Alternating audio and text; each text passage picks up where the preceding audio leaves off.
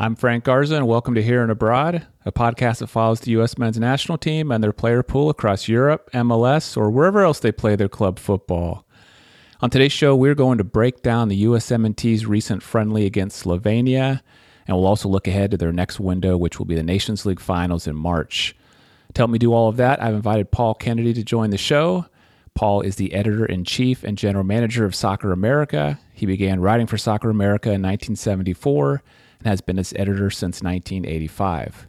He started writing on soccer for France Football in 1978 and has been on its Ballon d'Or jury since 2007. He resides in Albany, California, where Soccer America was founded in 1971. Paul, welcome to the show. Well, thanks for having me. I enjoyed being with you today. Yeah, so I'm really looking forward to getting your thoughts on this Slovenia match and then looking ahead to the next window. Let's start with the match itself, and I'd just love to hear, what stood out to you from the match. What were some of your takeaways? The first thing I'd say is, a 1-0 loss to a Slovenian team that had 14 uncapped players is not a great sign for American soccer, no matter what the situation of who was available or who played, and even the fact that it's a January camp relatively early in January, where there was only a limited number of practice sessions beforehand. But January camp has been around for a long time. It served its purpose for a long time. I think now it serves less of a purpose as the national team today has become pretty settled with a core of players who are not going to be unseated anytime soon, and all those players playing in Europe, and obviously were unavailable for this match. January camp sometimes has had sort of a second role, which is to help along the U23 team, whether it was qualifying or in this case, the team is qualified now for a couple of years ahead to the Paris Olympics. So the fact that I think 9 underage players who made their debuts, I think 10 players altogether, are eligible for the Olympics this summer. And so from that point of view, the match did serve a purpose of getting to see more of them. The team having had only 2 windows, I believe, of preparation matches since it qualified in 2022. Yeah, I mean, you mentioned all the young players that took place on both sides. I think I was expecting a sloppy game from the U.S. because of the youth and because of all these players being thrown together and not having a lot of time to prepare. I didn't think it was so much a sloppy game, though. They seemed to more or less look like a kind of a Berhalter team out there. They controlled possession most of the match. It was just really they were lacking some finishing on some of the opportunities that they got. But I thought I was kind of surprised that it looked like there was a little bit more team cohesion than I expected on the field, and they were really pushing together for a goal at the end. I mean, what's your thoughts on that? Did you think they looked like, kind of in control of possession, or did you think it was more sloppy? I think there was, except for the period of time around when Slovenia scored relatively late in the first half, and for about 5 or 10 minutes after that, that was the only time where the U.S. looked like it was going to sort of lose control of the match. Yes, I think they had decent possession. At the same time, they had any number of shots on goal, but really it wasn't like until the last 10 or 15 minutes when some subs have been made that the U.S. really looked like it was going to score. And so if the match had ended in a tie, I think that would have been definitely a very fair result, considering everything, for giving up a very poor goal and then for the number the chances it created, so I think it was only disappointing in the sense that still to lose to a team that itself was even less experienced in the U.S. was disappointing. But I think the other thing I said, it's hard to take a lot away from the game because, except for the fact that it was experience for the U23 players, very few of those players in the immediate future are really going to have a national team future. I could see, if we look ahead to the March window where you have the CONCACAF Nations League semifinals and final, maybe 2 guys that played on Saturday would be called up. I think Miles Robinson's still in the picture, I think DeJuan Jones might get called up depending upon what Greg Berhalter does about dealing with Sergiño Dest's suspension. Yeah, I want to talk about some of the players that kind of stood out, both from the positive side and maybe the negative side. And you mentioned one right there that I'm interested in, DeJuan Jones. What did you make of his performance in the match today, or in the match this weekend? I thought it was pretty good. It sort of confirmed what we saw from him last year with the national team, and what we've seen from him for a couple of years now with the New England Revolution. He gets up and down. He's relatively decent in possession. He can show he can cover defensively quite well. So from that point of view, he showed what he's done before, which to me is what a player of his now experience of 8 or 9 caps somewhere around there is going to need to show. He's a player that's continued to impress me. I think I wasn't expecting much last year when he started getting called into camps, but I'm impressed with his athleticism. He looks like one of the best athletes on the field. Like you said, he gets up and down with ease.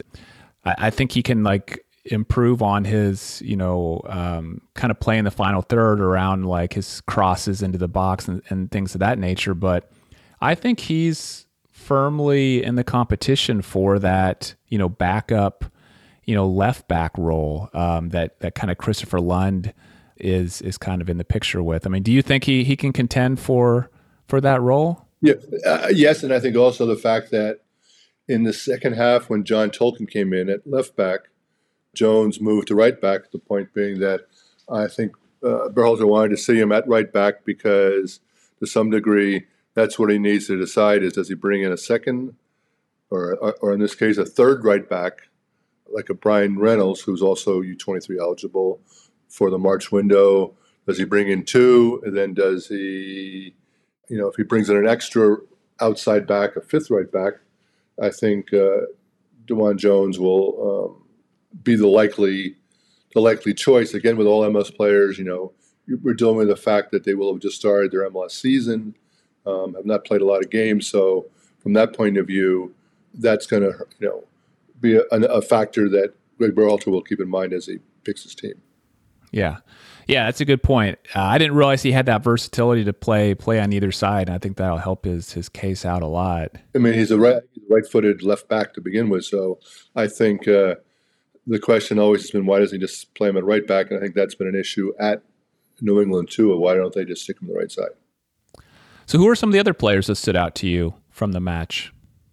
I think as far as from the U23 point of view, I thought Diego Luna played pretty well. He was involved in creating the best chance of the first half that Bernard Kamungo, didn't put away. But, this was his first cap. He was not with the U23s last fall. He did have a great fall with Real Salt Lake. So from that point of view, I think he was a player who needed to show that he's going to be in the picture for the U23s and definitely confirmed that. I think Esmir Baraturovic, was sort of the revelation only because most people haven't seen him. He's only 18, was with the Revs playing some, not that much last season in his second year. Did well with the U23s last fall, but really came on in the half hour he had in the game, especially later in the game, and created a number of chances for himself. Or I think there's one play where he fed it to Jones, who played it in the box where Tolkin missed one of his 2 chances. But he's only 18. He's eligible for both the Olympics this summer and for the LA Olympics, 4 years from now. So, he's probably a player to watch and stood out. Again, a little bit, it's going to be a question of not only did what we see from the game, but what did Greg Berhalter and his staff see from the camp. They also had a closed-door friendly against River Plate. So all that stuff, we obviously didn't see what they saw. So I do know from some of the comments that the staff was impressed with Josh Atencio of Seattle. I thought he did okay. He definitely is a player who, again, from his MLS play, of breaking into the Steiner lineup of a very experienced Sounders team has some potential, and I thought he, you know, I wouldn't say he stood out, but he, I think he's a player again to watch. A player who, at the beginning of the year, we might not have thought would be in line for an Olympic spot, but definitely will be a contender. Yeah, you mentioned a lot of the guys that stood out to me. I mean, Diego Luna, he's so fun to watch, and you kind of got that. I thought he started off maybe a little slow, but then he started getting a lot more aggressive, and I kind of felt like if a goal was going to happen, it was going to be somehow through him, and a lot of the dangerous opportunities the U.S. had, did come through him. Esmir Bayraktarovic, I mean, I had never really watched him play before. What impressed me about him was how aggressive he was, like inside the box, the ability to like dribble, go at people one-on-one and like make things happen in like tight spaces in the box. I think there's very few players on even the U.S. men's, senior A team that, have the ability to do that. So that was exciting. Yeah, it was really exciting to watch those guys.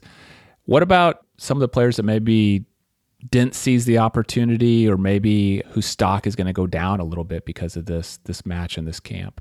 I think a little bit the tough thing is that you had a couple players who got a cap who you probably never thought a year or two ago would ever be in the picture, and you would imagine even if they had done okay, probably won't be in the picture in the future, and that would be players like Brian White, who didn't show much, but even his replacement Duncan McGuire didn't show much.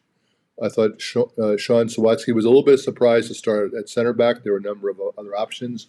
Played the whole 90 minutes. The center backs are usually going to play that as they, use other positions to make subs.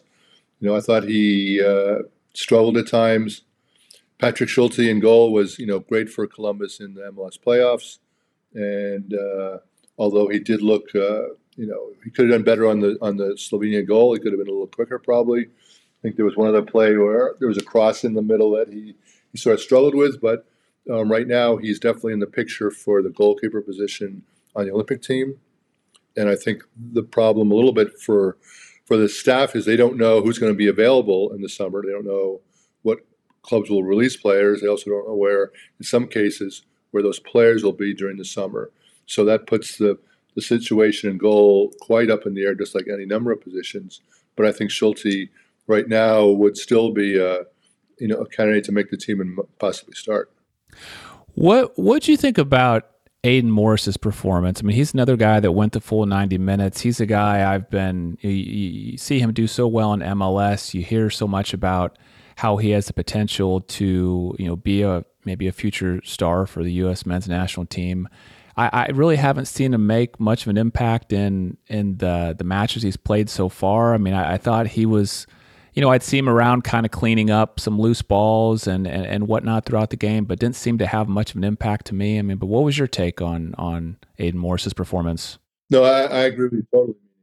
Last year he was with the Gold Cup team for the part of the tournament. Did okay, but I think that sort of to follow up what you said is the key for a midfielder like that is to put his stamp on the game. And he's, I've yet to see him do that. Obviously in MLS, it's totally different. There's a lot more time, a lot more space in midfield. He also has playing next to one of the MLS's best midfielders in Darlington Nagbe. So, he has that. But I think in this case, playing for the U.S. where, he has players of equal ability or equal experience. All three midfielders were uncapped, or the other two midfielders were uncapped going into the game where, he really, he could have done more. Yeah. Well, yeah, we'll see. He'll I'm sure keep having some opportunities to prove himself. Let's look ahead to the USMNT's next window. It's the Nations League Finals in March. They'll play Jamaica in the semifinal there. So we have about 2 months until that match happens. What are some of the storylines you'll be following over these 2 months between now and then? I would say on the whole, the roster's pretty solid. When I say solid, it's pretty much set. At the same time, the lineup is too. So a lot of it's going to be issue of health and then of form. I would say so far this year, you had a lot of players on the team who have moved to new clubs. On the whole, most of them actually have done well in their new situations, either in terms of how they've played or they've moved to a new club, which is sort of a higher level, a more competitive, a bigger, more intense environment, and may not have dominated, but have moved up in that sense. Obviously you have Christian Pulisic playing very well at Milan, Weston McKennie surprising a lot of people to how well he's done this season at Juventus after being sent out on loan last winter. But there are still any number of positions where things are up in the air. You have any number of players who are up in the air. I mean, obviously, we'll see in the next week what happens to Gio Reyna, whether he moves to a new team. He's played, on the whole, quite well for the U.S. in the 6 games this fall. But obviously for Dortmund, he's played very, very little and clearly does not fit in their picture, and he wants out.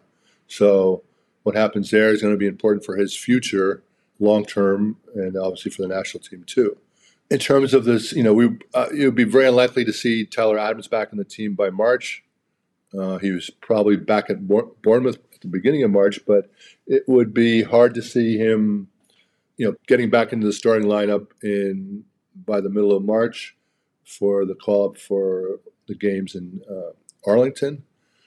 But still, longer term, what happens when he's back playing and healthy and playing well is going to be a big issue, because you got Musa McKennie in midfield, Adams playing midfield, and now you have Gio, who's pretty much a lock in the starting lineup. To me, the questions are probably a little bit at center back. You have in the last window in November against Trinidad, Berhalter stuck with Cameron Carter-Vickers and Tim Ream for both games.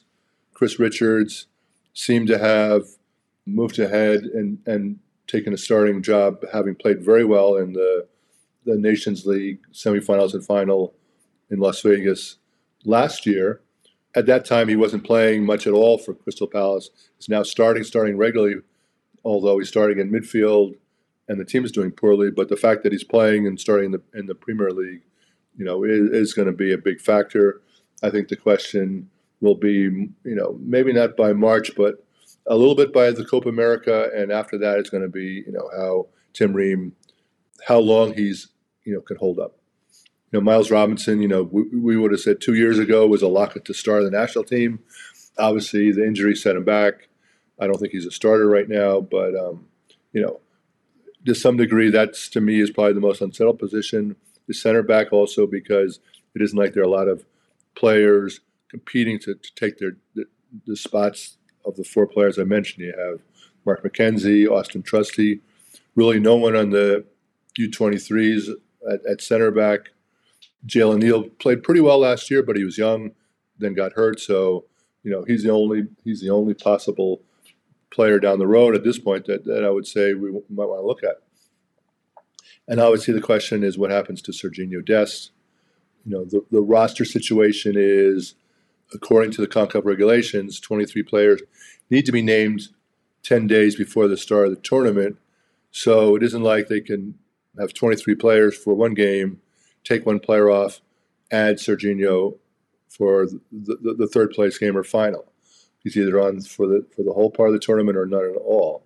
So a little bit the question is going to be, does Berhalter quote unquote punish him, or does he and not take him for his outburst in Trinidad, or does he take him and keep him for the final? I mean, he's done definitely well enough at PSV that he otherwise he would be a lock to start. Yeah, the Serginho Dest situation probably is the most interesting aspect for me leading up to the finals. He's going to be one of the most in-form players available, starting week in, week out at PSV, playing in the Champions League. But yeah, I'll be curious to see what Berhalter does, if there's like any type of like punishment that he wants to lay down for that. And what I'd add is obviously, meaning everyone sort of wondered what happened. And to me, It wasn't the first time he's had an outburst like that. He got sent off towards the end of the Mexico semifinal in Las Vegas at the CONCACAF Nations League semifinal. Again, in a situation where he didn't need to get baited like he did, and he was almost like he was looking for a red card. So, from that point of view, he now has a history of sort of letting things get to him. But also, I think the question is, it was so over the top in what he did, of so overly upset over what was, a minor thing, which was a call not getting called, getting going his way, then a ball going out of bounds, that, you wonder if something else was going on. And that's something that, obviously the staff will and Greg will spend time talking with him. And also he's obviously at PSV, where Ernie Stewart is in charge of the soccer operation there. And Ernie Stewart was the former sporting director of the federation, Greg's former boss. So he'll obviously be able to provide him insight into how Serginho's doing. Yeah, that's a good point. Yeah, you do kind of get the feeling of like, you almost kind of hope the staff sat him down and said, "Hey, Serginho, what's going on, man?" Because yeah, it does seem like something is going on to kind of change this behavior. Because you didn't see any of that, for a long time, and then in the last, what was it, 6 months or so of the year, it happened several times. So let me ask you about one other kind of thing I'll be keeping an eye on, and that's this striker position.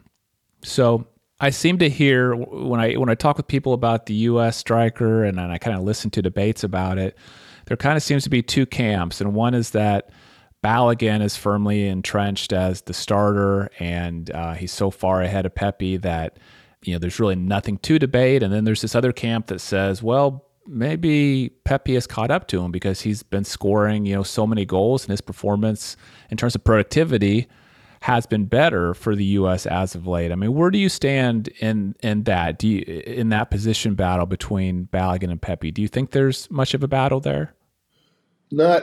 Not really, in the sense of meaning, Balogun with the U.S.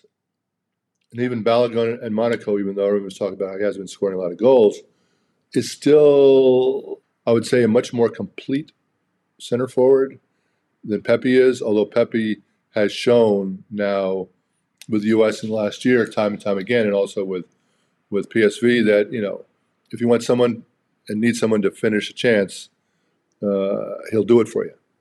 So I think in terms of, unless Pepe took over a starting job at PSV and was scoring like he scored in his limited time with PSV and off the bench with the U.S., I still think it's Balogun 1, Pepe 2, and 4 or 5 other guys, even if a lot of them are now scoring in Europe, far down the list.